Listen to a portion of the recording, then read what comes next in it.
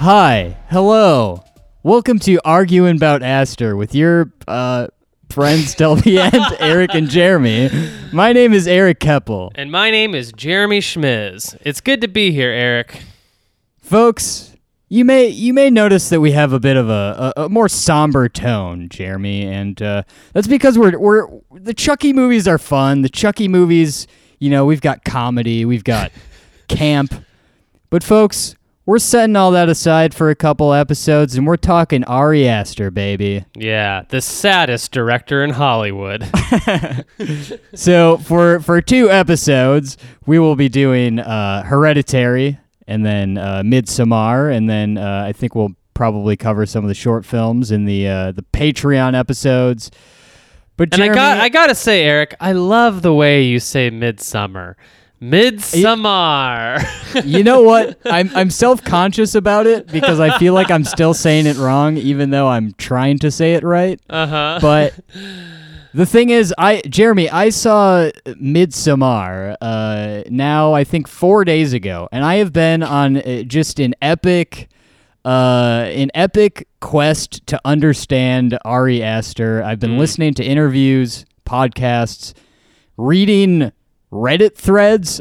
Mind you, I'm unemployed right now, so I have all the time in the world to rewatch Hereditary, and I just watched all of his short films, and god damn it, Jeremy, if I'm not obsessed. Yeah, I gotta say, this is a hot time to be arguing about Ari Aster, since it feels like every day, and maybe it's just because of the circles I run in, but every day I'm getting sent articles and just different media sources relating to Midsommar and Ari Aster's career, sort of in tandem. Doesn't it feel like that? Like Twitter is sort of all about that Ari Aster. It's all about a lot of stuff, but Ari Aster's definitely one of those things for right now. I know Dad Wears Glasses and me have been chatting and sending each other, Ari Aster stuff. And telegrams with telegrams with URLs inside. yeah that we have to manually type into our computers. But yeah, no, I feel very much a part of something right now. Doesn't it kind of feel like not a movement, but you know what I mean? It's like everyone's talking about the same thing, and it's this fucking weirdos 2 feature films. I will say everyone in our circle is talking about the same thing. I think I don't know how big Midsommar has been globally. I don't even know how big it has been. Hereditary has been, really, because when that film came out, I was just living in Hollywood, and I don't know, but I'm experiencing the same thing, Jeremy, and I really enjoy it because I actually support it this time. I think right. There's a lot of, I think Game of Thrones was the last sort of obsession that people were involved in collectively in my neck of the woods, and I never watched that show, so I felt left out. Yeah, I hear that. But yeah, I'm very much, and I've mentioned my love of David Lynch and Twin Peaks many times, probably too many. Yeah. And but I'm the type of person who, my ideal show, if it's not a comedy or film, is something that I go home immediately and just spend 4 hours reading weird message boards about, and looking combing the Wikipedia page and stuff like that. And I have done that with both of Ari Aster's films so far. Yeah, and I remember when you were doing that with Twin Peaks, because I think you were still living in Hollywood when the new season aired, and you were just, it consumed you like a plague. I wouldn't shut up about it. Yeah. Yeah. But no, I think all that stuff is very fun. It's always David Lynch films that I end up on Reddit threads for hours and hours afterwards. Yeah. Video games oftentimes will have this element to them where a video game you really like will end, and the ending will be sort of esoteric, or it's sort of like up to the player to kind of decide how they feel about it, and so those often give me a lot of excuses to jump on a Reddit thread and kind of see how's everyone feeling about this, or like what do we actually think happened in the end of BioShock or whatever, Right. But yeah, doing this with films it's rare. I think it's rare, but it's so fun. I think the closest thing to this that's not art films would be like looking up Easter eggs for your comic book movies, because I feel like those have a lot of like Sure. hidden stuff inside of them. But other than that, yeah, it's not often you get a film or a piece of media that's just so dense with hidden meaning and metaphor that it keeps you up at night, sort of combing the internet, seeing what everyone's thinking about it. Right. And I will say, while I did that for Midsommar, and I've now kind of done that for Hereditary, I first saw Hereditary during the theatrical release, like you did. I saw it at the Hollywood ArcLight, and I loved it, and I was very inspired by it. At the same time, that movie for me was not one where I even wanted to like look up and we'll get into it. I understand like the payment stuff and what was going on, Right. like in the plot. But I feel like there is this, there's something that I missed out on about Hereditary in not doing that kind of research that maybe this film requires. I like I said, I understand what's going on, and we'll go through the plot and everything. Yeah. But I feel like this film is more as great as the script is. I just think the directing was like it was so refreshing to kind of experience just a director with like an entirely different take on horror. Yeah. That I was more impressed with that than I was the actual story behind it. I actually have a thought about that. So for the listener, we are going to be doing an episode on Hereditary, and then next week we'll be doing an episode on Midsommar. And then for our Patreon subscribers, we'll be doing all of Ari Aster's shorts. Yes, so you can and this is something that we've been planning on doing for months, right, Jeremy? Yeah, for months. Yeah, we didn't just decide this minutes before going live. But Of course not. Of course not. That's not the chatting about Chucky way. But I will say that these are going to be two like very different and interesting conversations about each one of these films. And on the topic of, you said you didn't go home and spend as much time combing the internet for like meaning on Hereditary as you did on Midsommar. I actually think it's because Hereditary meets you halfway, and Midsommar actually it doesn't meet you halfway. That Right. There's something about, I guess, the setting and the construction of Midsommar that I think got me at least more excited to jump on the internet and try to figure out what the hell's going on, because I think it's a little bit more vague. Whereas Hereditary, for all of its weirdness and all of its plot twists and sort of, I don't know, bizarre culty aspects, it tells a pretty straightforward story. Or at Right. least, you can get it summed up for you in like one Google search, as opposed to Midsommar. I feel like it's a little bit more open. It breathes a little bit more. Yes. And just It's like from yeah. one of those wines that you have to like Yeah. pour in a weird vial type thing. Decanting, I think, is what they call it. It's like a decanter. And just from like hearing like some of the stuff you've been saying on Twitter about Midsommar, I'm really excited to talk about that movie too, because I feel like we both loved it but pulled different meanings out of it. Yeah, and I will say that my interpretation of the film is like it's been changing every single day. It's so weird. I can't stop thinking about that movie. And it prompted me, of course, to rewatch Hereditary, which we'll be talking about. So, Jeremy, I remember I always like to hear about what's a buzz around the Sundance Film Festival. And I remember in last year, I guess, 2018, hearing a lot about this movie Hereditary and how it's supposed to be like the scariest movie of all time is kind of how it was being presented. And all that I saw of it before seeing the film was this one image, which I don't know if it's like the cover or just the poster art they were using, but it was like a human being on fire in a living room. Mm-hmm. Yeah. Yeah. Yeah. Did you have any expectations like that going into Hereditary? I guess, my only hope was going into it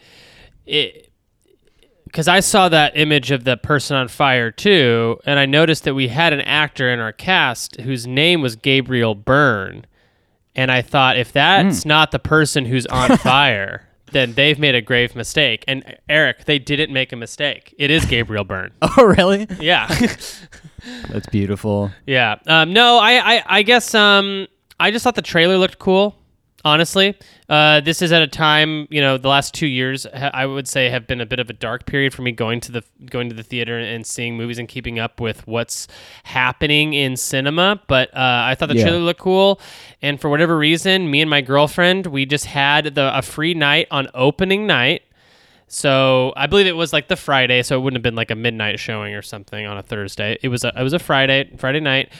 We got pretty good seats in a packed theater, and I've said this before, and I'll say it again. This is probably the best movie-going experience I've had in 10 years, I think, in a decade, was going to see Hereditary. This movie scared the shit out of me. It scared me. It scared the life out of me. I was horrified to the point, and so tense, really. It was a tension, like a back-hurting tension, that I almost left the theater because I was in such panic. But I was also like laughing, like how ridiculously tense I felt. Like, right. I just kept turning to my girlfriend and being like, "This is insane.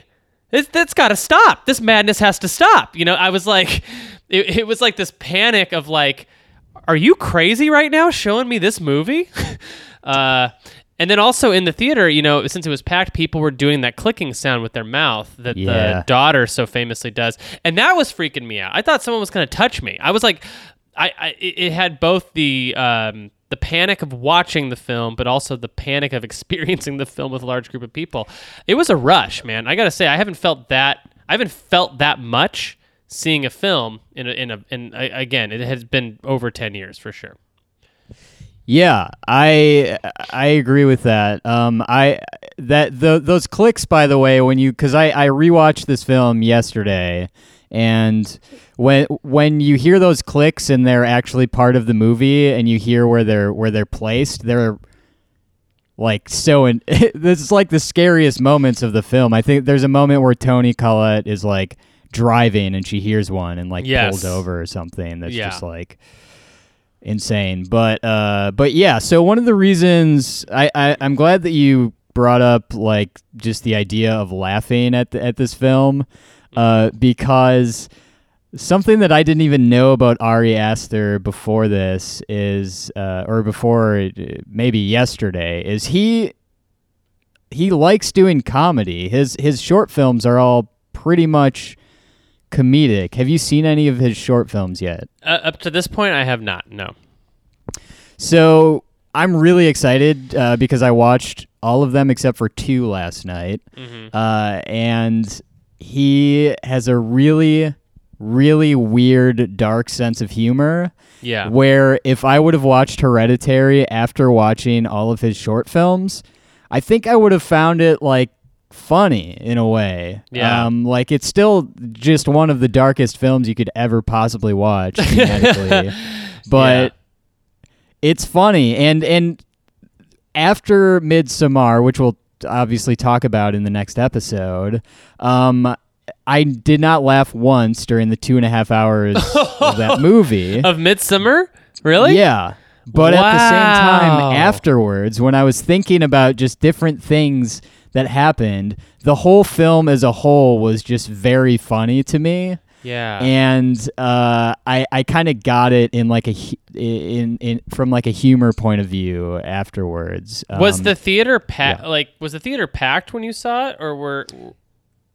It was a small theater, but it was pretty full. I my mean, there God. were some moments where people kind of chuckled a little bit. You know what I mean? Like there's that one guy who looks like John Mulaney, but 10 years younger. Yeah, I will say my experience watching Midsummer was, and we should maybe get more into that when we talk about Midsummer, but it was the opposite. That movie was a laugh a minute. The whole theater was like dying. And at parts, they were laughing at parts that I just thought were a little bit funny, but they were like thinking it was fucking hysterical. Up until the very end of the film, they were still laughing at stuff. And I thought it was so... And it was interesting because... I guess this is the point I really wanted to make was like, you know, if you watch a really good David Lynch film, yeah, it's weird and kind of scary, but they're also so funny too. Right. And I feel like a lot of these like high concept, highbrow dramas are so like, it's like they're soaked in irony and dark humor. People don't really consider that. But Hereditary is super funny. Like, there are specific moments of the film. One particular I remember when Toni Collette is grieving over the loss of her daughter. It then cuts to her still grieving in the same tone of voice at a funeral, without even hearing a beat, like a skip of the screaming and wailing, and that is a comedic cut. That is a cut that was made specifically for comedic effect. It's the same thing as like when someone's telling a really long story, you might cut to a different location of them still telling the same story. It's that same joke, like visual gag. And I think that like, I don't know, it's something about seeing a movie with a theater that's either A, seen the film before or ready to laugh.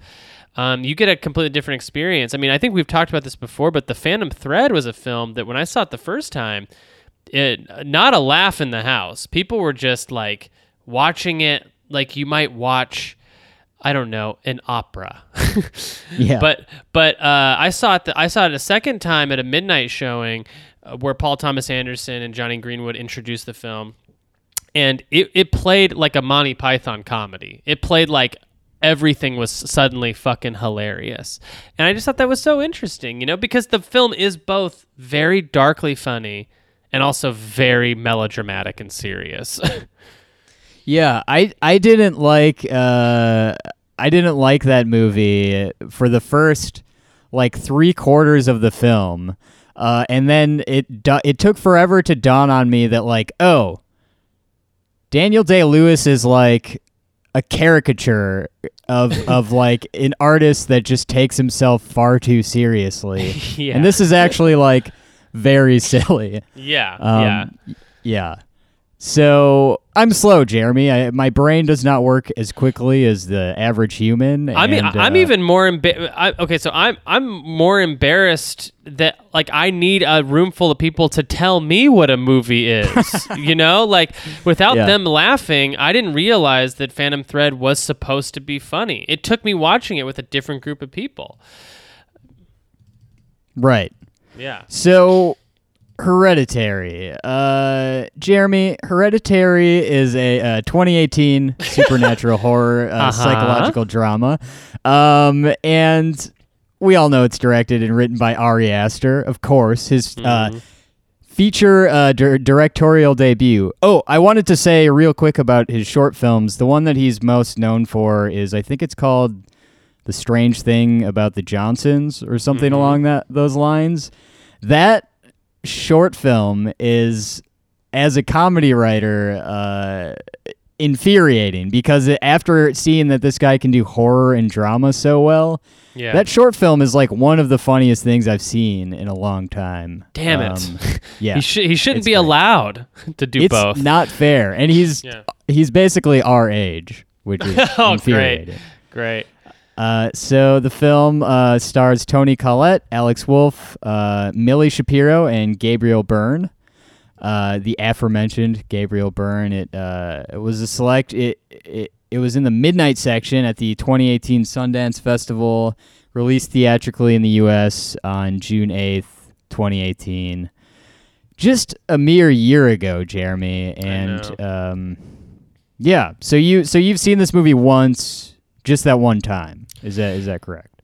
Yeah, I will say that, like, to jump on a podcast where I have to speak about something in great detail, but having only seen it once is not the best look. But I will say that this particular film is so it's burned so effervescently in my mind. I'm never going to forget it. I could probably detail the plot to you without looking at a Wikipedia article right now. I remember so much. I remember it so vividly.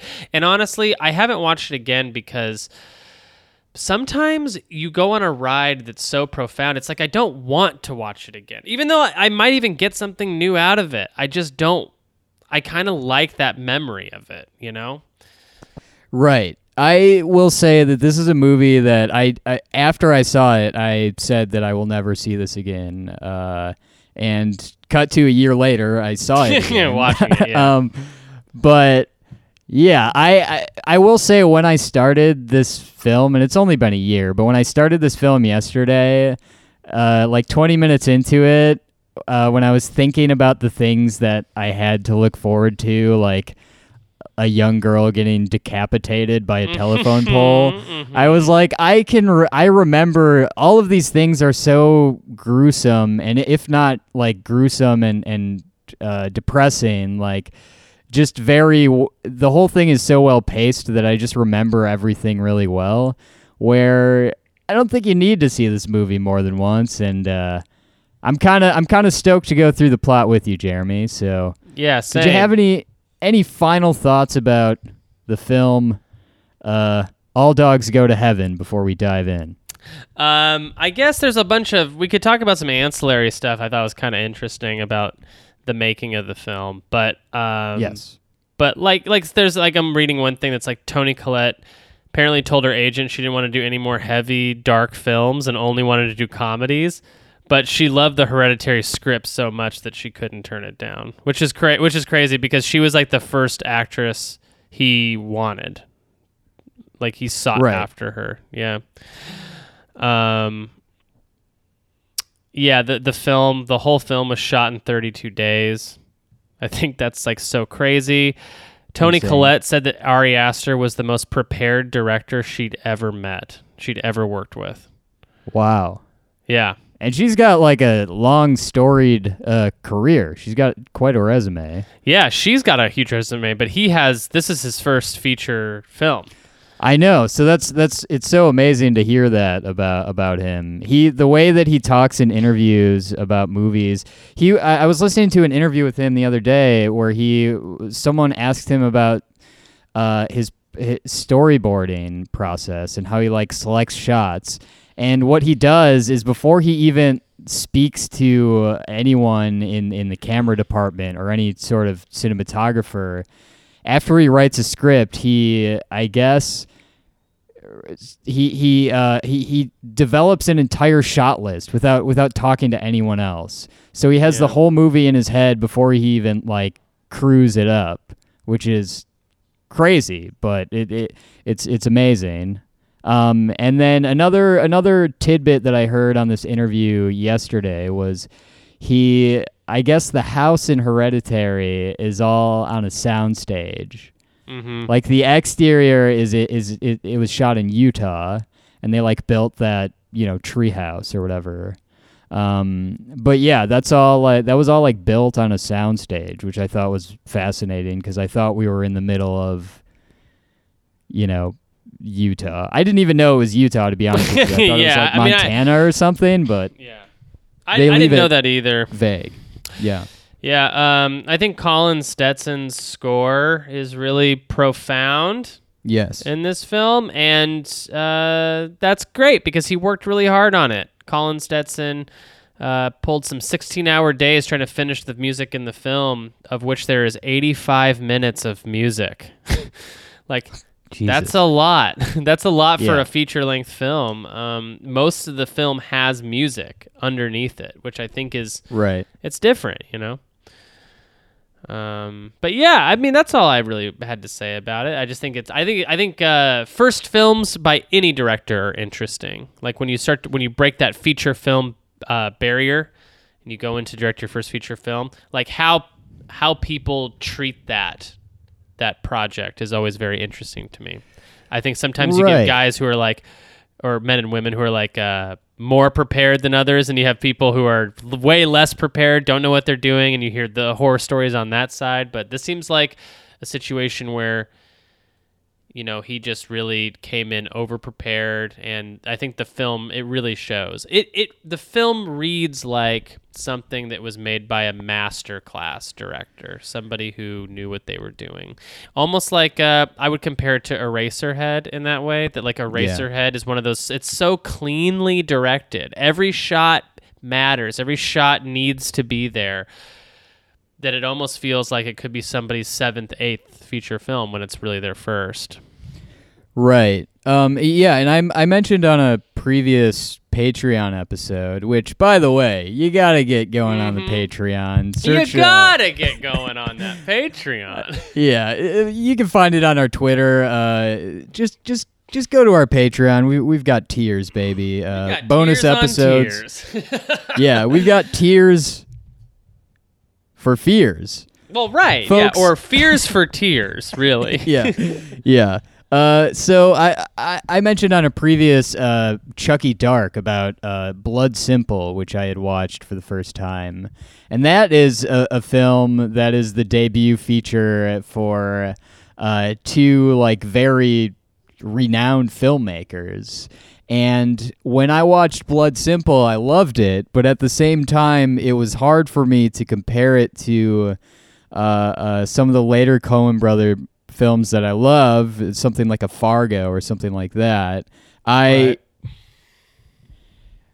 will say Blood Simple was very interesting for me to watch through the lens of I've seen most of their later work and have seen like what they're capable of.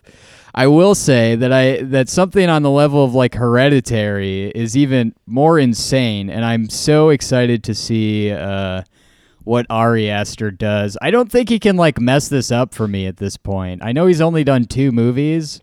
I mean, maybe he can. It's pretty early, but I don't know. Like two movies that I have been thinking about for an entire week. One of which has been like entering my mind every once in a while for a year. So yeah, I'm excited to talk about this, Jeremy. Excellent.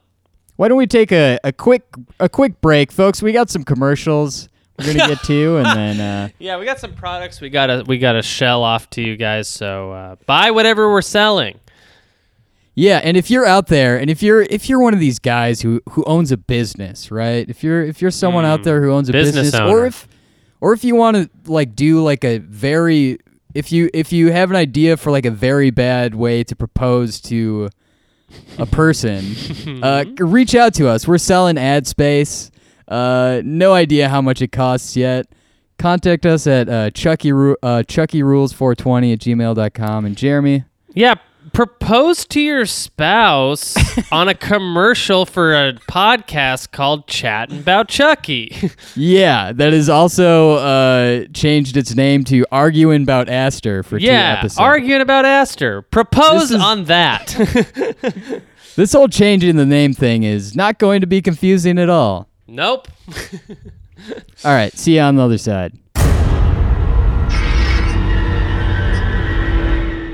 Coming to you live this morning from the Mushroom Kingdom, WKBAG Studios, Wario K. Rule, Bowser, Andros Gannon. This is Video Games, a comedy show. The only video game podcast that is funny at all. Join the Radio Morning Zoo Tycoon crew as we explore topics such as video game characters who eat stuff. And sure, Kratos is a father, but is he the ultimate daddy? Video Games, a comedy show is a part of the Schmidtcast family of podcasts. So subscribe for a brand new episode every Monday morning. You can find it anywhere podcasts are heard. That's Video Games, a comedy show.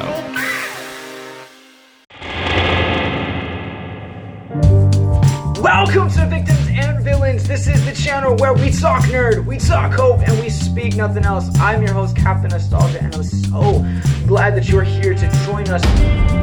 Victims and Villains is a podcast and YouTube channel that marries pop culture and suicide prevention, producing content with the intent to let people know that there is hope and that there is a better way and that each and every listener has value and worth. Listen to Victims and Villains on your favorite podcast catcher or on YouTube by searching for Victims and Villains. Also, check out their website, victimsandvillains.net.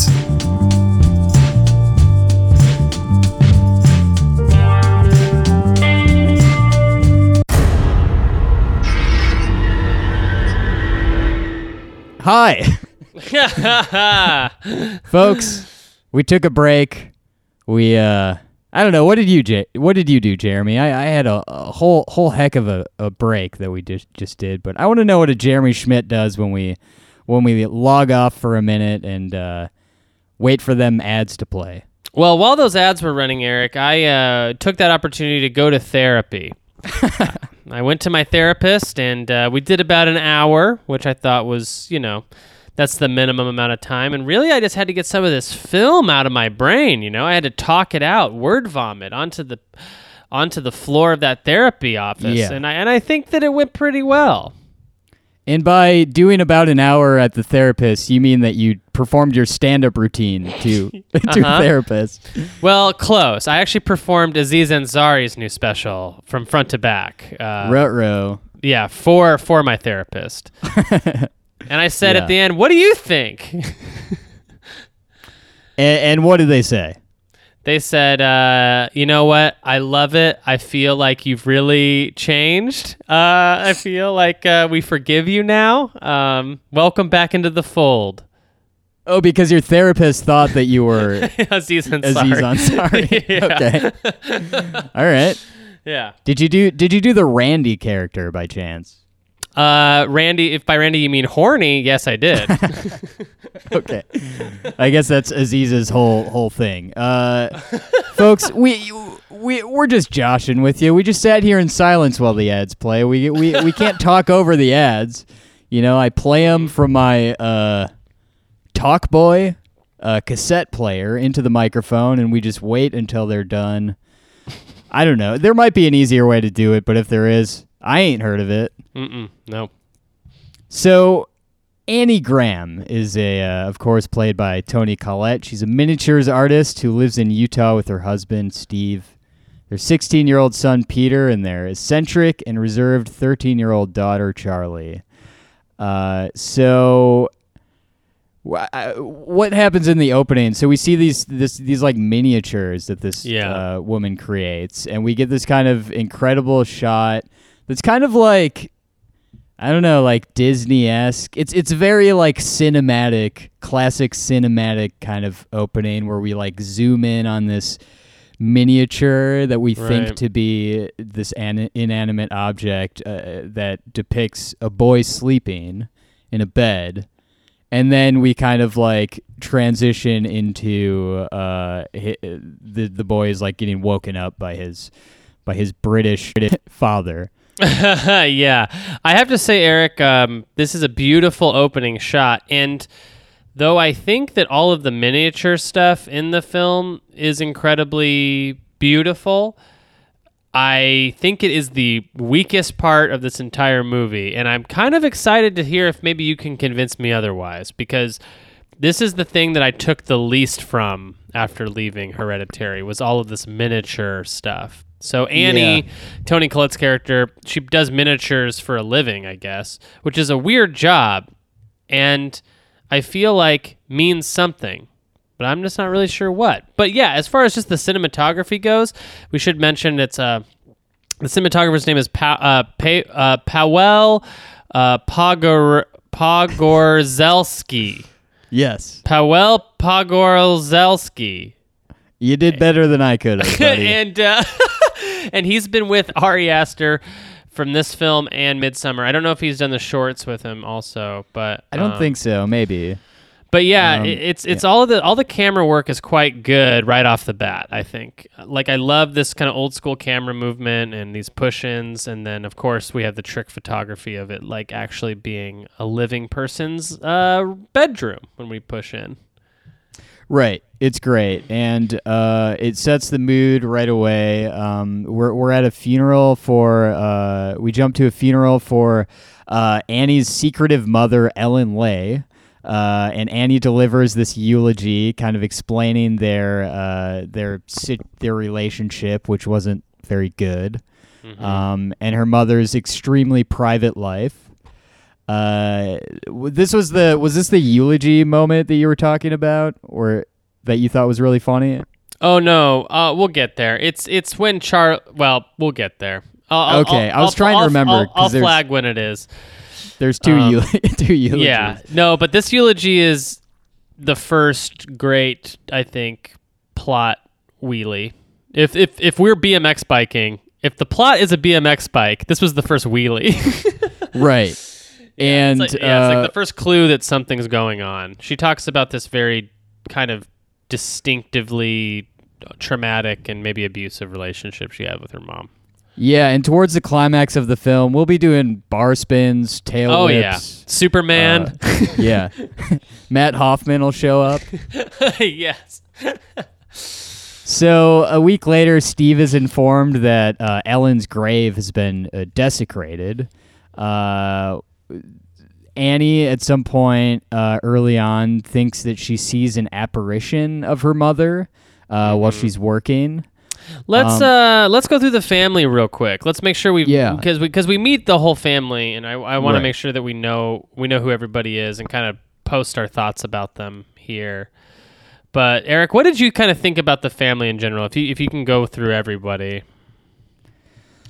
Yeah, so we have Peter, who I think is just kind of like a douchey, shaggy-haired teen. Yeah. Steve, the dad, who is kind of like, I don't know, I guess very like, not strict, but he seems to have like high expectations for Peter. And I guess Annie too, because he's kind of like pressuring her a little bit into completing it. Throughout this whole thing, Annie's got this pressure to complete this project that she's been working on, these miniatures. Right. It's the old gotta finish that novel plot point, right? Where like my agents are cracking down on me. I gotta finish that. I gotta give them something, you know. Right. I guess that is kind of like a very traditional plot point. Although I get, because it's miniatures, I think it kind of was disguised for me in a little bit more of an interesting concept than just another film about a writer who has a deadline. Right. I agree. The actual thing is very interesting. Yes. Yeah. And then we have Charlie. Yeah, Charlie. who is a very introverted, the introverted youngest daughter kind of character. And how would you describe, Charlie has something wrong with her. That's immediately apparent, right? What would you say it is? I don't know. I picked up on that too, but for me, I don't know. Like I don't know if she has what would it be, like an Asperger's situation for kids? That's kind of like maybe antisocial and that kind of thing. On the spectrum of some sort, for sure. Yeah. And she also has the actress Millie Shapiro. She has a look about her that's very. It's you just don't see that type of face on film a lot. And I think that should be worth noting, is that like this, to cast Millie Shapiro was risky, and it paid off very, very well because she's absolutely phenomenal in the film. Yeah, she's incredible, and it was definitely like a choice to cast her, and I think her whole performance is awesome, and this character is like really, I don't know, you kind of like feel bad for her from the get-go just because of you're like immediately looking at this like death of a grandmother through the perspective of this like young girl, and she's already like got her own emotional stuff going on. And we should also note that pretty early on we get the clicking sound. So the sound, it's like sounds like that. And Charlie, it's a tick with Charlie, so I think she uses it to calm herself down. Yeah. But it is the sound that will kind of keep coming back again and again as the film goes on. a motif. They call it in school. So Annie lies to Steve and says that she's going to the movies, and then she drives to a support group, which she has been to before. We find out a little bit about her history with her family. Her mother suffered a mental illness. I think she said that she had like a brother that committed suicide early on. And we kind of learn about we learn a little bit more about Ellen, and we learn that Annie has been kind of like shielding Charlie from Ellen up to this point, and we're kind of at this point, at least I was it was a little like unclear to me what exactly is wrong with Ellen and why she's kind of been shut out of this family, but I don't know. It was like an interesting mix of like skepticism of what Annie is saying, and also it's kind of understandable at the same time. I will say that this movie is, I think a lot of people, I've heard a lot of people say this, and I think this is kind of where I fall too, is that this is mainly a movie about grieving.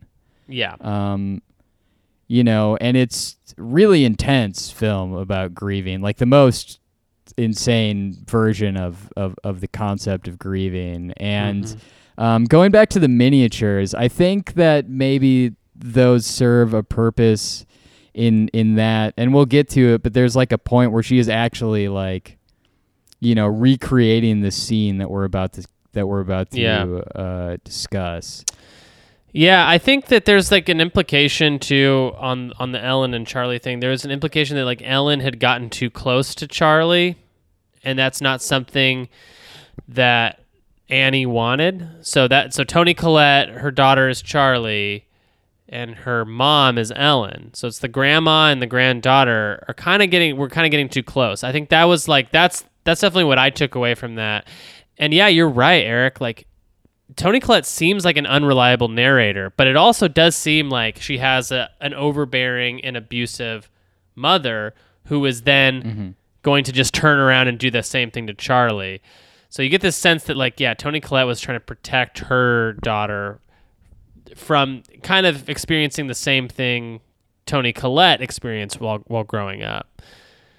Right. Yeah. And Jeremy, before we go any further, because I would be remiss to discuss the film Hereditary without doing my friend Ryan O'Toole has this bit where, do you know Ryan O'Toole? He's a very funny stand-up in LA. No, I do not. Every time the film Hereditary comes up, he says Hereditary, more like her bed is scary. And I don't know what it means. I don't know what he means by it, but it's very funny of a bit that he just like continues to do it. I think I saw him like tweet that joke again not too long ago. That's very good. It's funny because it almost makes sense, but doesn't quite. Almost, but not really. Yeah. I really like how this family is portrayed. I think Toni Collette, I think if they would have gotten an actor whose chops weren't as solid as Toni Collette's, I do not think this film would have sold me as early on as it did. But I think a very important element of Hereditary, and I think why we've spent so much time on the beginning of this film, is because the beginning of this film is very important. What it sets up is an expectation that it will later rip from you like an appendage. But I do think that it's expertly crafted, very well set up, and the only way they were able to pull it off, I think, is by making Toni Collette so fucking believable.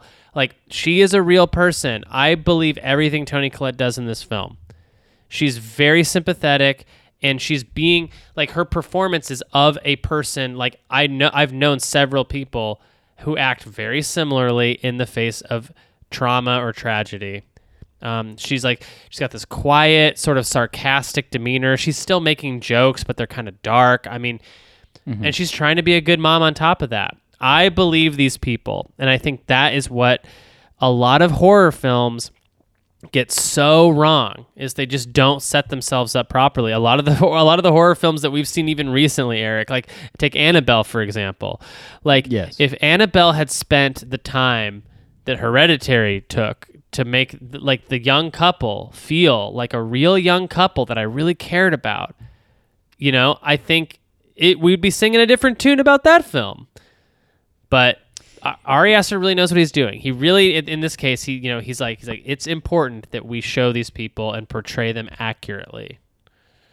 Right. He uses the words family melodrama a lot to describe this movie, which I find interesting. And one of the short film I mentioned, The Strange Thing About the Johnsons, is a similar thing. He's just really, really good at establishing not just characters, but like character dynamics within a family. Yes. And this is like a perfect execution of it. So we cut to Peter wants to go to this school event.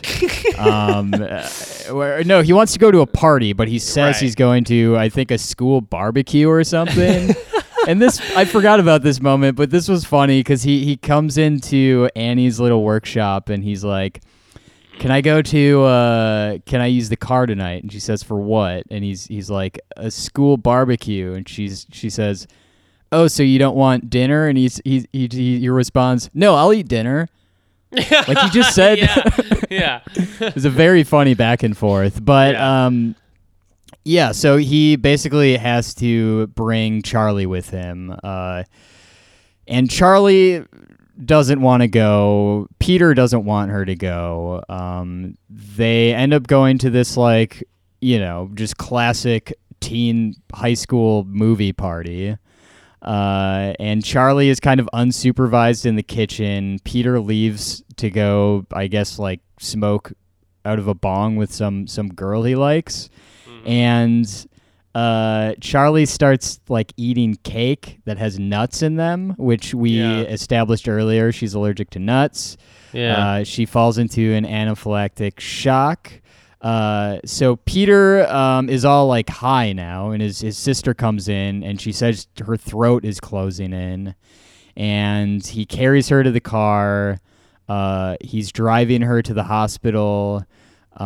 He swerves to avoid a deer carcass in the middle of the road, and we just get this like truly like visceral and brutal decapitation moment by a telephone pole.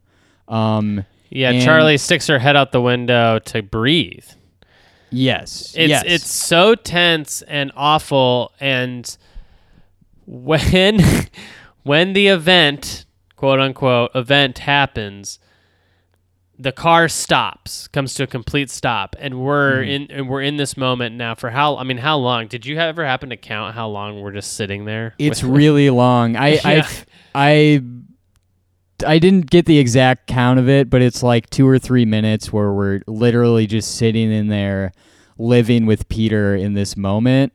Yeah. And there's a point where like a tear rolls down his cheek, and it's like, I mean, on paper, like a 3-minute shot of just like a boy sitting in a car, like being able to make that so captivating is just incredible to me. Yeah. Because if you would have told me, hey, sit down and watch this 3 minutes of a guy sitting in a car and he eventually starts crying, it's like, I would not do that.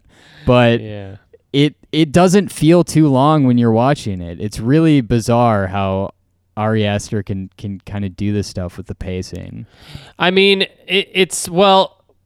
part of it with this scene in particular is the content. Like, the content is so heavy, and I think we've all, like, the emotion that we're immediately connecting to in this is we've all fucked up and, like, known we fucked up and are, like, sitting with the anxiety of what the consequences are going to be of that. So we can all kind of relate to what he's going through. It's just no one can relate to it on that level. Like, Right. the stakes of having basically accidentally killed your sister are so heavy that he can't even turn around to look. And I don't think he does. I think he just drives forward eventually. I think so too. Yeah. Maybe he looks back at I don't remember. I think I think he might look back, but either way, it doesn't matter. Like it's crazy. And this was the moment. I think going into this movie, when I watched it the first time, I was kind of enjoying it and I liked it. But this was the moment, and there's a moment similar to this in Midsommar, which happens even earlier, where I was like, okay, this is going to be like very tense for 2 more hours. Yeah, I would say that there's almost no tension. I mean, the scene where we kind of skipped over it a little bit, but it's very brief. It's when she sees the ghost of her mom. Yeah. Sort of in silhouette, or like kind of just in the darkness. She can kind of see the smiling face of her mom. That was very scary and very effective. But that was scary, yeah. Yeah, but is from just this like moment, from this moment on though, I would say that the feeling is less traditionally scary and more just absolutely tense, like you want to throw up. It's so tense, and it starts here, and it really honestly does not let up that much the rest of the film. And even though we're kind of building up to this decapitation, like I had this like feeling that was almost like you're expecting something to happen, but never anything like that. Yeah. And I remember having this feeling, and I kind of had it again when I was rewatching it, of sort of like, how dare you like make me watch that? And also, I'm in, baby. Let's keep doing this. Yeah. You know. So Peter drives home, gets out of the car, and goes into his room and lays down with his eyes wide open.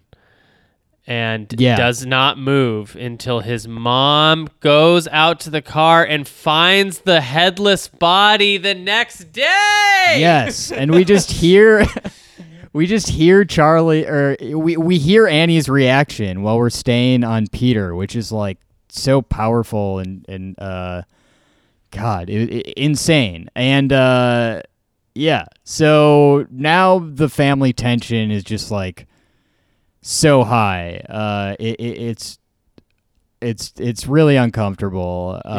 So we get like the most, what I would call the most accurate portrayal of grieving in film I've ever seen, where Annie is basically just wailing and in loathing on the ground, being held by her husband. And this is the cut I'm actually talking about, Eric. So it's like during this sequence when she's screaming on the floor. And then without cutting the audio, it cuts the visuals to being at the funeral where the body's being lowered, and she's still screaming at the same volume. Yeah. And it's like, it is such the first time you see it, I think you're just so sickened by what's going on. Yeah. But that cut is hilarious. It's kind of funny now that I think about it. I think I was just so in shock, but and that like guttural scream from Toni Collette, because we get a similar, not to talk too much about it, but there are a lot of comparisons to be made stylistically to Midsommar. Mm-hmm. Like Danny does some of this some very similar like guttural, like not even weeping, but just like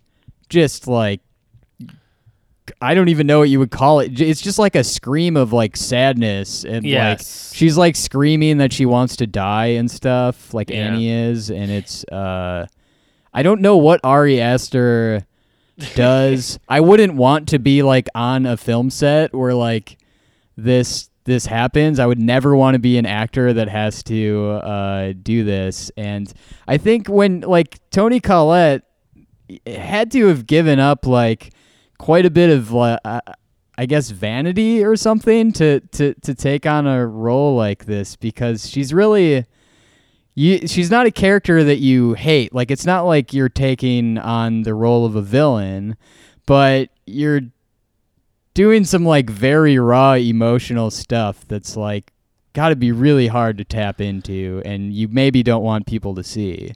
Maybe, but I would also call it the role of a lifetime too. For sure, yeah. On the same token, because this is the kind of range of emotion that you're a lot of actors, specifically women, are not necessarily allowed to have all the time in film. You know, like I think that this is sort of the kind of role that you see, and you're like, you know what? Yeah, I could do that. Like I could. This is sort of what acting is. It's basically portraying emotion believably. And god damn, if she doesn't do such a killer job, especially in these next couple scenes where she's just she's just wailing. But it's so, I don't know, Eric, have you seen grieving that way in real life? I feel like I have.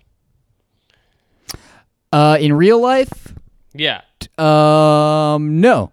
I feel like this is like, I don't know. What you have, you said? Yeah, just like funerals and like at funerals, okay. Yeah, like in environments where people have lost somebody very close to them or suddenly lost someone or lost someone at a very young age. I think, yeah, this kind of guttural, almost primal scream is something that was very familiar to me and triggering to me when I was seeing it in the theater. I was like, oh my God, like they're really going there, you know? It's not just the silently crying and trying to hold it together in a mirror. No, this is somebody losing control. Yeah. I've definitely witnessed crying in public before, but I don't think like this type of like wailing. Maybe I have. I don't know. If I have, I probably like blocked it out completely. Actually, you know when I actually did experience this, Jeremy. It was I had gone to one of your sketch comedy shows, and everyone in the audience was weeping as if someone died. Yeah. Well, that's because I actually had a costume malfunction where somebody did die. Yeah. Seems to happen at all your shows, by the way. Yeah, they call me the sequence strangler. So Annie and Peter are. We get some dialogue about this later on, but we can kind of just sense the tension between them at this point. And Annie is pretty kind of cold towards Steve. Peter is being plagued by Charlie's presence. There's a moment where he's laying in bed. And I think he's sleeping, and he hears the and wakes up and like looks around the room.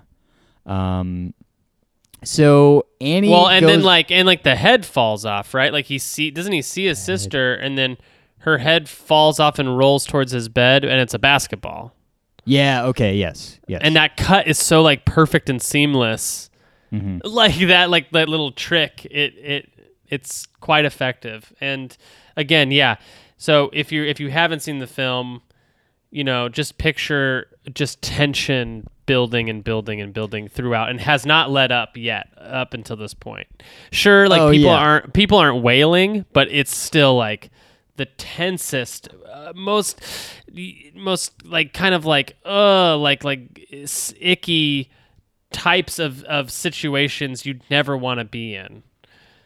And if you haven't seen the film, I think this goes without saying at this point, but you shouldn't listen to these episodes. Yeah. It's different. It's different with the Chucky movies where you can kind of listen without watching. But yeah, you should definitely. Maybe I'll put a little spoiler warning or something. I did mention we were going to go through the plot, though. I hope that no one's getting this spoiled for them. I mean, we do this for every movie, yeah. So they should know. Yeah, this is on you, listener. Yeah, this is on you. This is your fault. So Annie goes back to the support group, and then she kind of like starts driving away. She thinks about going in, and then I kind of get the sense that she thinks it's either lame or she just doesn't want to like come to terms with. She's struggling to even like think about and come to terms with the stuff that she's just experienced. And now she's going with the last time she was there was because her mother died. Now she's going because her daughter was decapitated. Yes. So it's a bit of a tougher situation for her. And as she's pulling away, this woman, Joan, who is one of the group members, kind of stops her and they chat. Annie tells her that she used to sleepwalk and recounts an incident in which she woke up in Peter's bedroom to find herself, Peter and Charlie, covered in paint thinner with a lit match in her hand. Mm-hmm. So. And we should say that the woman Joan is played by Ann Dowd, who I feel like is always playing these kind of roles. Yeah. What else, do you know what else she's in? Well, the thing I know her from the most was that HBO show The Leftovers, where she plays essentially she plays a ghost in it who's just haunting the main character. But she's also in The Handmaid's Tale, where she plays one of the brutal, I think, like whatever you'd call like the higher ups in like the weird, disgusting future cult of the handmaidens. Right. But yeah. Yeah, I really like this lady in this role. It's great. She's really good at it. And she's really, I mean, I remember kind of like not knowing what to think of her at first and the first time I watched this, and then later on I was like, "Oh, you fool. How could you like have not seen that this woman is yeah, well, we'll get to it." But so that night at dinner,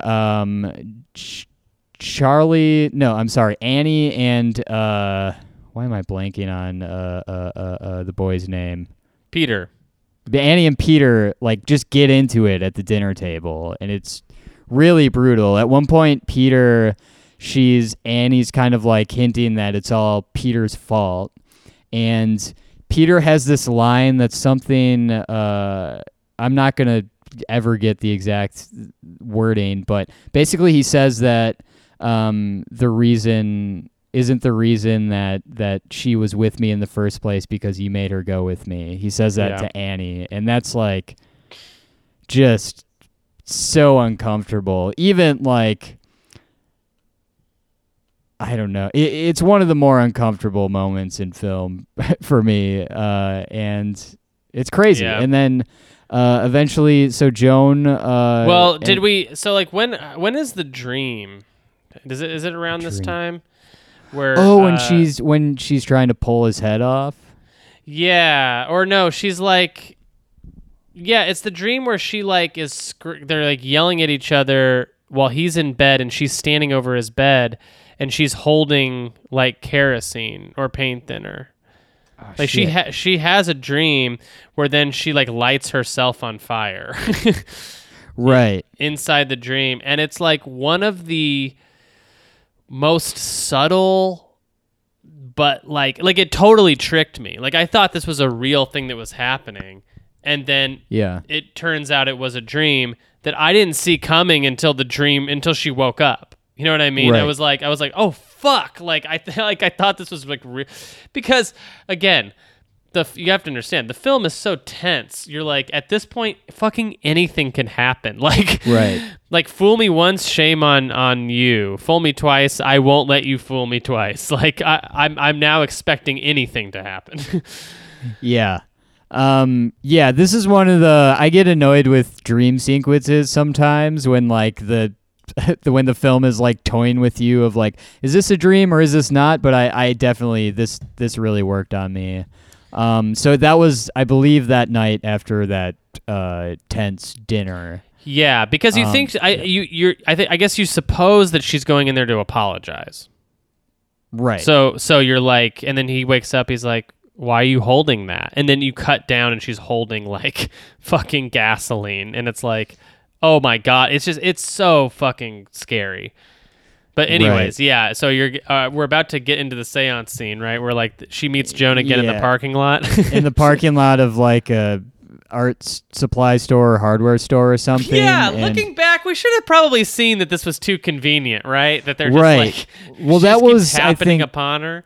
The moment for me where I think they kind of like Annie's sort of reaction to seeing her at first is like confused. I kind of picked up on like, it's weird that this woman is there right now. And it's like very unusual. But so Joan basically says that she was able to talk to her son, her like dead son. through doing a seance. So she kind of convinces Annie to go over to her apartment, and we see that Joan has like a rug, a welcome mat that's like very familiar to Annie that she like can't exactly pinpoint. She doesn't connect it right away, but she mentions that, hey, my mom used to like make rugs like that a lot. Yeah. And they do this seance, and they do like they start with like a cup on the table kind of thing, and like move the cup one way for yes, the other way for no. And Annie's very skeptical, and once it starts working, she's like mortified, and she wants it to stop. At one point, the deceased son, I guess, is like writing on a chalkboard, and Annie gets freaked out and leaves. Yeah. What did you think of this scene, Eric? This was really, really tense. This was, I felt like I have been in situations where we've been doing like Ouija boards, and that can be really scary, or in situations where I'm just in like a scary place, and I felt the way that I feel in those types of situations, like kind of an anything could happen scenario. Yeah, I loved this scene so much. I thought it was so well done. I think it's one shot. I think it's a one taker, and it's like it kind of expresses every emotion I had while watching the film. Toni Collette is going through in this scene, where she's so scared and so freaked out and so tense, but she's also like laughing because like it's just so crazy. Like at one point, like the ghost like blows her hair to like prove that the ghost is there, and it freaks her out to the point where she just starts cracking up laughing because she doesn't know how else to react. And my favorite thing about this scene, Eric, is that it works. We actually see the fucking chalk like lift up and like write stuff on the and from that moment I was like, oh fuck, like in this universe, the story that they're trying to tell is a universe where this can happen. And I just thought that was a good choice, rather than it being like, is it really working? What is it? Is it a trick? Or, you know, like that was never a question. It's like, nope, this works. This is how you talk to the dead. All the realistic, relatable horrors that we've experienced up to this point that could actually happen have kind of like grounded us emotionally in a way where I'm more receptive, I'm more accepting of this coming up in the film. Yeah. I don't know why. Like maybe it's the fact, maybe I'm still recovering from seeing a child's head get chopped off, but yeah. It's interesting how well this works on me. So Annie basically she wakes up Steve and Peter. You know what? I might have had the dinner scene might have happened after the seance. I can't remember. But either way, cuz I remember she wakes up Steve, and then she wakes up her son to she apologizes to him right away. So that's why I think the dinner scene might have been right before this. And she kind of convinces them to come downstairs, and they don't really know why. I think we might have gotten the scenes in the right order. I think that seems right. Where like they have a big fight, and then she does the seance, and then she comes back and apologizes and all that. Yeah. Yeah. Either way, they do this seance, and objects begin to move and break. Peter is freaked out. He's just like telling her to stop. Charlie appears to possess Annie, and this is when Peter is just like, please, I'm like so uncomfortable right now. And eventually Steve douses her with water. Annie suspects that Charlie's spirit has become malevolent, She throws Charlie's sketchbook into the fireplace, but her sleeve also begins to start on fire. So she retrieves it and heads to Joan's apartment for advice, but Joan is nowhere to be found. So what do you think about all the sketchbook stuff? Because I feel like the sketchbook stuff kind of comes up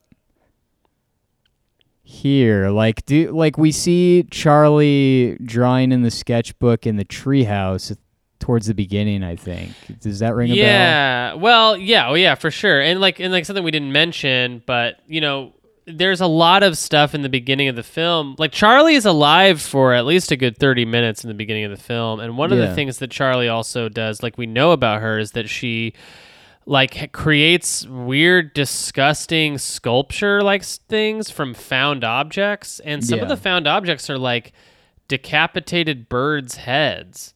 So like she already ripped off a bird's head earlier in the film, and then is herself decapitated. But I mean, it's just like these weird clues that are like, kind of like, as much as you feel sorry for Charlie, you also realize there is something kind of disturbed about Charlie. Yeah, I guess, we should have covered the bird. And then there's that moment in the beginning where a teacher is saying something to her, and there's this shot where that bird smashes into a window. Yeah. And we kind of think that maybe Charlie had somehow caused that to happen. Yeah, but like, because again, I think you're absolutely right about like everything being grounded so well. It's almost like our brains don't let us believe something supernatural is happening at that point. Or even like up until these very moments, I'm still going, is it supernatural? Like, what is this a ghost story? Like, because the film, again, it's so grounded and so relatable and so realistic up top, and then goes in a completely different direction in a way that I have not seen done in a major theatrical release in a very long time. People give this movie a lot of shit, like horror film fans. So sometimes they I don't know, they don't like this film a lot. Like they'll call it derivative or whatever. But it's so weird to me because no matter how you feel about this film as a horror film, just as a film that had a major theatrical release, from a plot construction point of view, this movie is bonkers. Like it completely departs from its original thesis, quote unquote, and follows a completely different logic thread. And by the end of it, it turns out they were both the same the whole time. Right. It's so crazy. But yeah, I think that this sketchbook stuff is more like, it's more undeniable proof that we are dealing with something satanic, some sort of supernatural thing. At this point, I am also kind of thinking it probably has something to do with like Joan, and maybe Joan is doing it the whole time. Maybe it's Charlie and Joan, but something else is afoot here, and it is of the satanic variety. Yeah, something is indeed afoot, Jeremy. So diving back into the plot here, Ren decides to challenge the anti-dancing ordinance so that the senior class can hold a senior prom. Oh, shit. You know what? I'm looking at my notes for Footloose. I'm sorry about that, guys. What movie were we talking about? Oh, okay. Footloose 2. So Annie notices that Joan's welcome mat resembles her mother's. She noticed that earlier as well, but it kind of like connects in her head. So she goes through her mother's possessions in the attic. She finds a photo album linking Joan to Ellen. When we see Joan in this photo album, I'm just like, God damn, this is things connecting in a very satisfying and horrifying way. And there's a book with information about a demon named Payman, who I guess I think he's the demon of mischief. And when you put it that way, he sounds not threatening at all. Yeah. He wishes to inhabit the body of a male host. So I found this whole sequence deeply disturbing. When I Yeah. saw all the pictures of like them and doing the cult shit and like throwing the coins up in the air and stuff, I was like, oh God, it's worse than I could have ever imagined. yes, it's like a form of dread that I don't get a lot from a lot of movies, but And I think they're intercutting this revelation about Joan with Joan casting that weird spell on Peter from sure. a distance, right? Yeah. Where he like bangs his head on his desk. yes, because she's like Yeah. screaming at him when he's eating lunch at Yes. school. Yeah, Yeah. that is Jesus Christ. It's all insane. so bad. It's all so bad. So in the attic, Annie finds Ellen's decapitated body with strange symbols on the wall written in blood. I think she's kind of like, she thinks it might be Ellen, but she's not exactly sure. But so then we get Peter slamming his head on his desk, breaking his nose. Steve brings him home. Annie shows Steve the body in the attic, and I like Steve's character just fine, but I thought it was like kind of weirdly satisfying to see him. Not even weirdly, I think you're supposed to feel satisfied to see him like finally see that Annie's not crazy. Like we get this in the Chucky movies a lot, where like a character like finally sees that the main character who's involved in the story is Telling the truth. Yeah, telling the truth. So I didn't get that vibe from Steve. I thought he up until his last moments coming up, I thought he thought that Toni Collette did it.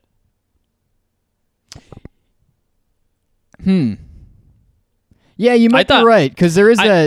Because in the he's like beginning, he's like ready to call the cops. I think he's freaking out in a way and also I like Steve a lot as a character. He's Yeah. very sympathetic to me because he's just going with the flow, you know? Like he Yeah. just wants like he just wants like everything to be okay and for his family to not like fucking lose their minds. Yeah, he just wants to be back in bloody old England, enjoying a warm A pint? beer. Yeah. No, you bring up a good point, because that does make sense.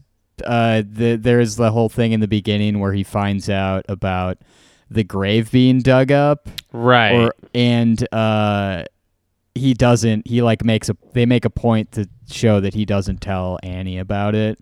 So yeah, that makes sense. So Annie shows Steve the sketchbook as well and begs him to burn it so she can sacrifice herself to stop the haunting.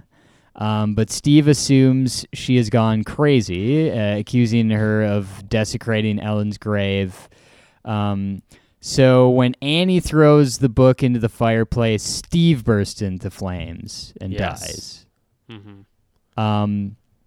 Peter wakes up to find his father's now burnt to a crisp body, not unlike our boy Charles Lee Ray at the end of Child's Play 1. And Exactly. Not unlike that at all. you know what I love about this podcast is we're going to be like covering all these different franchises and things in depth, where like people will just tune in to listen to the Ari Aster episodes Yeah. and just come out with a useless well of knowledge about the Chucky films.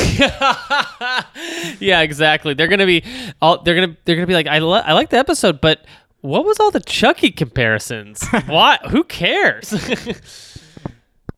So at this moment, Peter sees one of the scariest moments for me. He sees like a naked man in a doorway, who I guess is the same man who smiled at Charlie during the funeral at the beginning. Yeah, I think all these people here at the end are supposed to be callbacks Yes. to funeral And- goers. Yep. And Annie chases Peter to the attic, which is decorated with occult imagery. Annie is now levitating, she beheads herself with a piano wire as a naked coven members look on. This is one of the most like absurd. I mean, this is just a point. If I would have like walked, if I'm just like walking, like say I went and saw another movie that was out around this time last year, like a feel good movie, and I accidentally walk into the wrong theater after like going to get a refill of popcorn and I just see that, I would be like so disturbed and confused and I would probably run home screaming. Yeah. It would be so traumatizing to like just try to understand what the hell the end of this movie is out of context. Right. But no, so yeah, she's cutting her own head off with a piano wire, very disturbingly. And it's around this time that Peter, like they rush him. Some of the naked cult members rush him, and he jumps out the window. Yes. Yes. And when he stands up, he clicks his mouth, right? Uh-huh. Yeah, as he's lying on the ground, this light enters his body, which we see Charlie sees early on in the film. But he follows Annie's corpse, her levitating corpse, into the treehouse. Because it's like, why the hell not? I'm already, I've already experienced the craziest shit I'll ever experience in my life. It can't get more nuts than this, right? Mm-hmm. And so he goes into the treehouse, and all of these naked old people put a crown on him, and Charlie's severed head is resting on top of a mannequin. Joan, the other coven members, and the headless corpse of his mother and grandmother bow to him, and they kind of tell him that everything's okay now and stuff like that, and they start addressing him as Charlie. They swear an oath to him as Payman, and they state that he has been liberated from his female host, or she, I guess, Charlie, and is free to rule over them. And that's it. That's the end. Wow. I mean, come on. Like, boingo, boingo, bingo. yeah, what I an like ending. that's become your catchphrase, by the way. Yeah, I'm trying it on. You know, I might change it up here in a bit, but I'm liking it for now. Now, Eric, I'm working on my own catchphrase, by the way. Tell me if you think this is any good. Okay. I'm worried that this has been done before because, it's 2019. There's been a lot of catchphrases, but sure. What do you think of this one? Heavens to Murgatroyd. What? I'd like it. If you are referencing something else, I don't know what it is. Oh, okay. Well, that's great. Then I'll keep using it. I thought for sure you were going to say get her done. Yeah. So what did you think about this ending?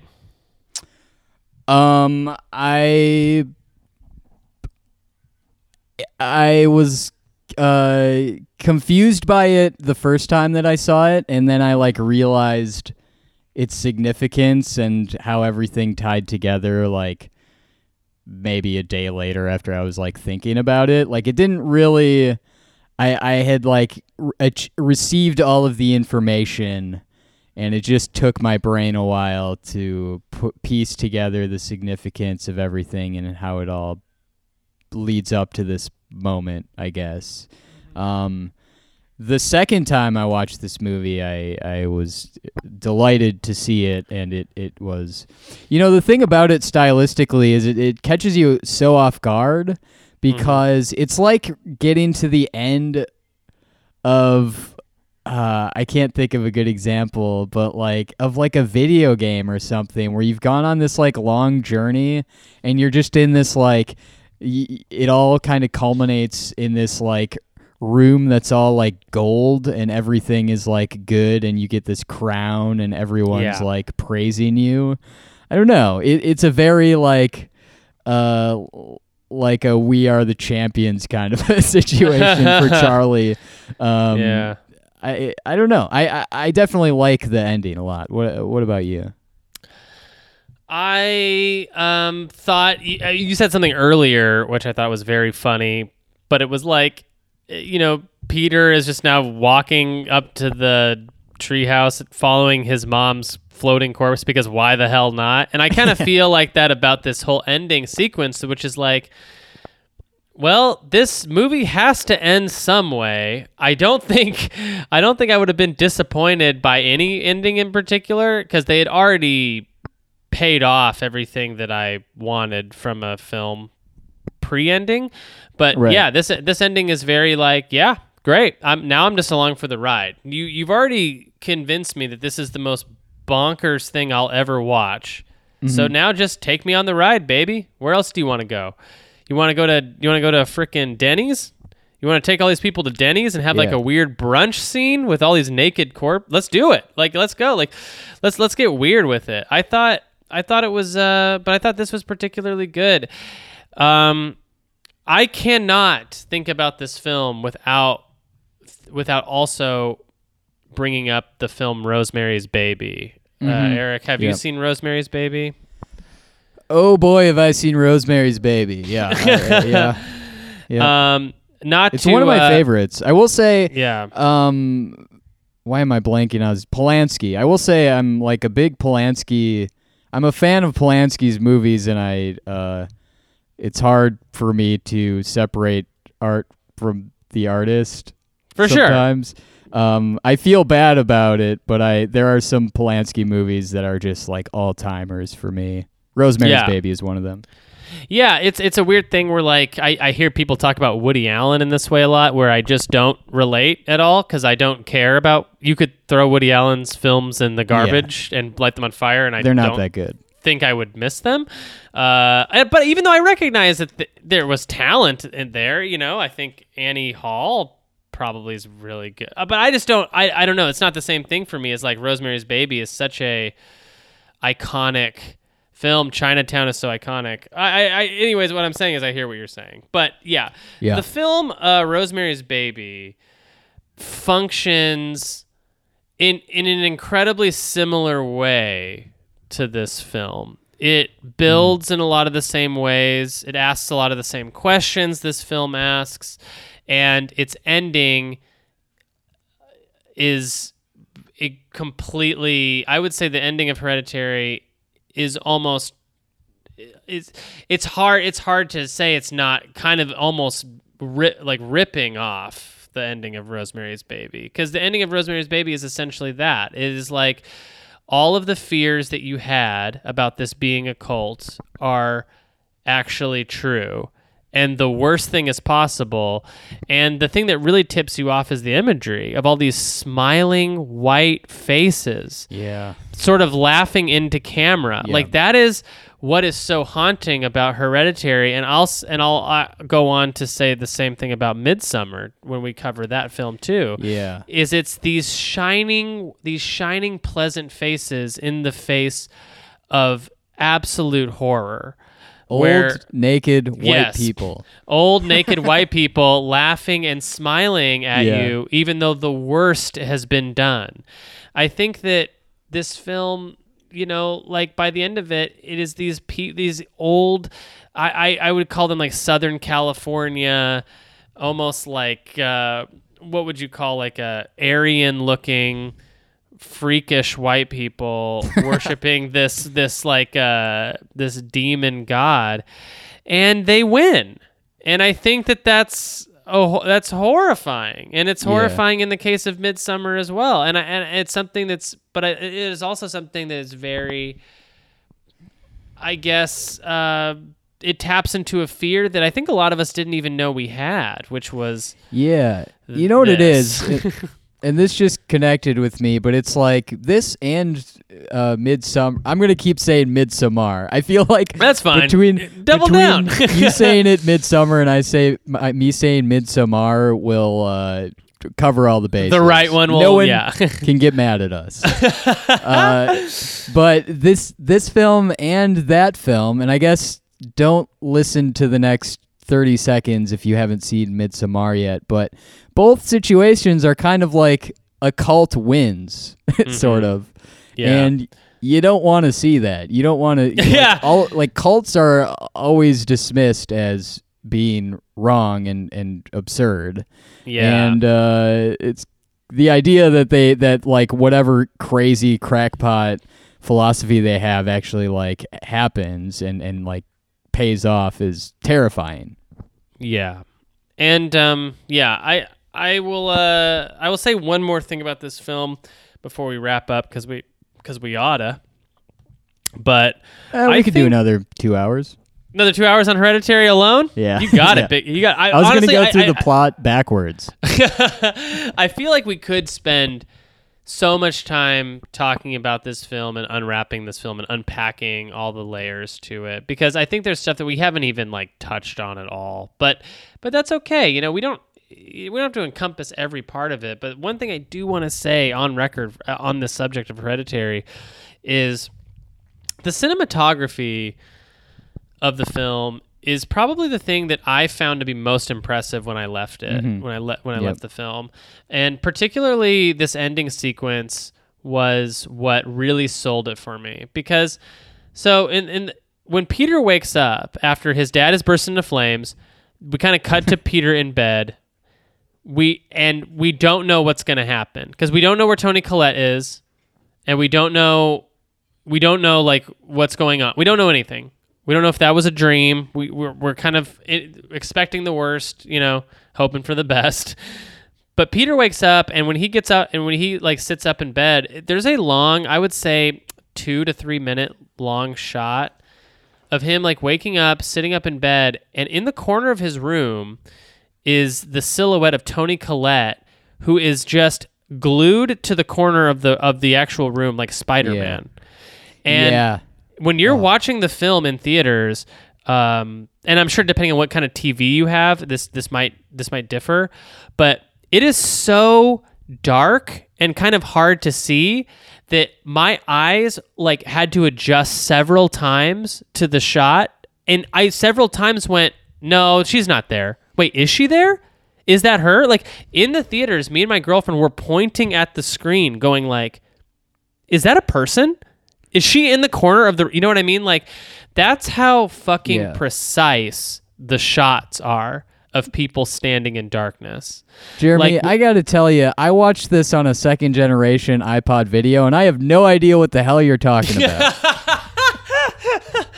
yeah, I mean, I was going to say, because like some displays on certain TV models are brighter than others. And, you know, I think it's the mystery of it was so fucking scary in the theater that I wonder if it has that same effect on all displays, I think was my thing. Because like also there's that shot of the naked man silhouetted inside the door frame that's also like that, where you can just barely make out his face and naked torso. But I think his like junk is covered with shadow. So that's how precise they're dialing in that lighting cue there. It is. Right. It's like I don't think I've seen a film, maybe other than like an Ingmar Bergman film, that like plays with light in such a weird and unique way. And I swear I've never seen it used in horror to this effect before. Right. Like I've seen things jump out at me. I've seen things peek out of the darkness, but this was different. This was like things standing in darkness in a shot, fully visible, quote unquote, that I'm still like having to guess like, well, they haven't moved. Toni Collette hasn't moved. So is it really her? Is she really there? And then you see her, of course, crawl across the ceiling and you're like, fuck. Yeah. And We're there's done. that moment right before Peter goes up to the attic where he's like sitting on his bed, and we see a figure, which is Annie. Mm-hmm. Just floating like levitating above. This is the first time we see her flying, and it's like so quick that you could blink. I think I missed it the first time I saw it because I didn't remember this, but you just see for a split second her like flying across the room out the door, and it's like it's crazy. It's very good. It's so well done. And it really is like this ending sequence that showcases, I think, some of the better ideas the film had as far as like what will scare you and how we're gonna scare you. Yeah. Yeah. So Jeremy, I know that we do like the ratings for the for some of the stuff. We've done ratings. We've kind of ranked the Chucky movies. I kind of don't want to rank Ari Aster's work in a weird way. Sure. Just because, like, I don't know. I mainly I'm afraid of backlash, but also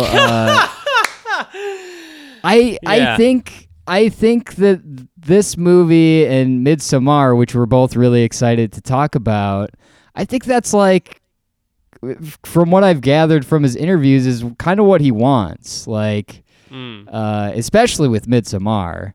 But I don't know. I guess what I'm trying to say is I really like this movie. I've said it before. If I'm thinking about a film the day after, it did its job. And I'm thinking about this film. I'm like analyzing this film a year later on a podcast. Right. Which I should point out, I'm in my parents' basement right now. So yeah. So Jeremy, do you have any like final, I guess, thoughts on the film before we jump into the Midsommar? Well, Eric, I will say that you might not want to rate this film, but I do. And yes, Hereditary is better than Curse of Chucky, but not better than Seed of Chucky. And then Eric, you play like a guitar solo after that, okay? Okay. I'll do that. I'll purchase an electric guitar and an amplifier. Yeah, and then learn how to play. Yeah. No, I'll walk into a Guitar Center and I'll say, "Sir or madam, where is the loudest amplifier you have?" I'll plug in a PV of some kind, a PV guitar, and make the Guitar Center salesman hold a microphone to the amp, and I'll tell him, "Don't worry, it's for a podcast." Yeah. No, in all seriousness, we did a podcast not too long ago that was our top 5 favorite horror films, like you do when you're podcasting in 2019. Yeah. And I think that Hereditary was like my number 3 favorite horror film of all time, and you know it might even climb the ranks as time moves forward. I think that Hereditary will stand the test of time as being one of the greats, one of the great horror films of our generation. It is incredible. I think, there's never enough time to talk about all these things. But if you have any thoughts about it, please reach out to us at Chucky, at Charles, what is it? At Chucky Rules 420? Okay, so I should clarify. Our Gmail and Twitter account will remain Chucky Rules 420. Mm-hmm. This is more of an off-air discussion, but we might alter the Patreon to be more, because we're going to be changing the name, I guess, as we go on. Sure. with these. We don't know exactly, but you can find the Patreon through our Twitter very easily. It's like our main link. Right. And yeah, so reach out to us at Chucky Rules 420, and it's the same for Gmail. We love hearing like requests. We love hearing just general feedback. I feel like we've received both positive and negative feedback. And Courtney, I'm talking about you. Yeah, thanks a lot, Courtney. Thanks for keeping us humble. Keeping us humble, because before you told us that we're idiots or whatever you said on Twitter, I felt like I am perfect, and now I just feel, let's just say I've been taking medication ever since, Courtney. Courtney, I'm joking around. Everyone, Dad Wears Glasses, Brian, the whole gang, thanks for listening. To quote the great Ryan O'Toole, her bed is scary. And Jeremy, because I did not think of a good sign-off, this is the end, friend. Yeah.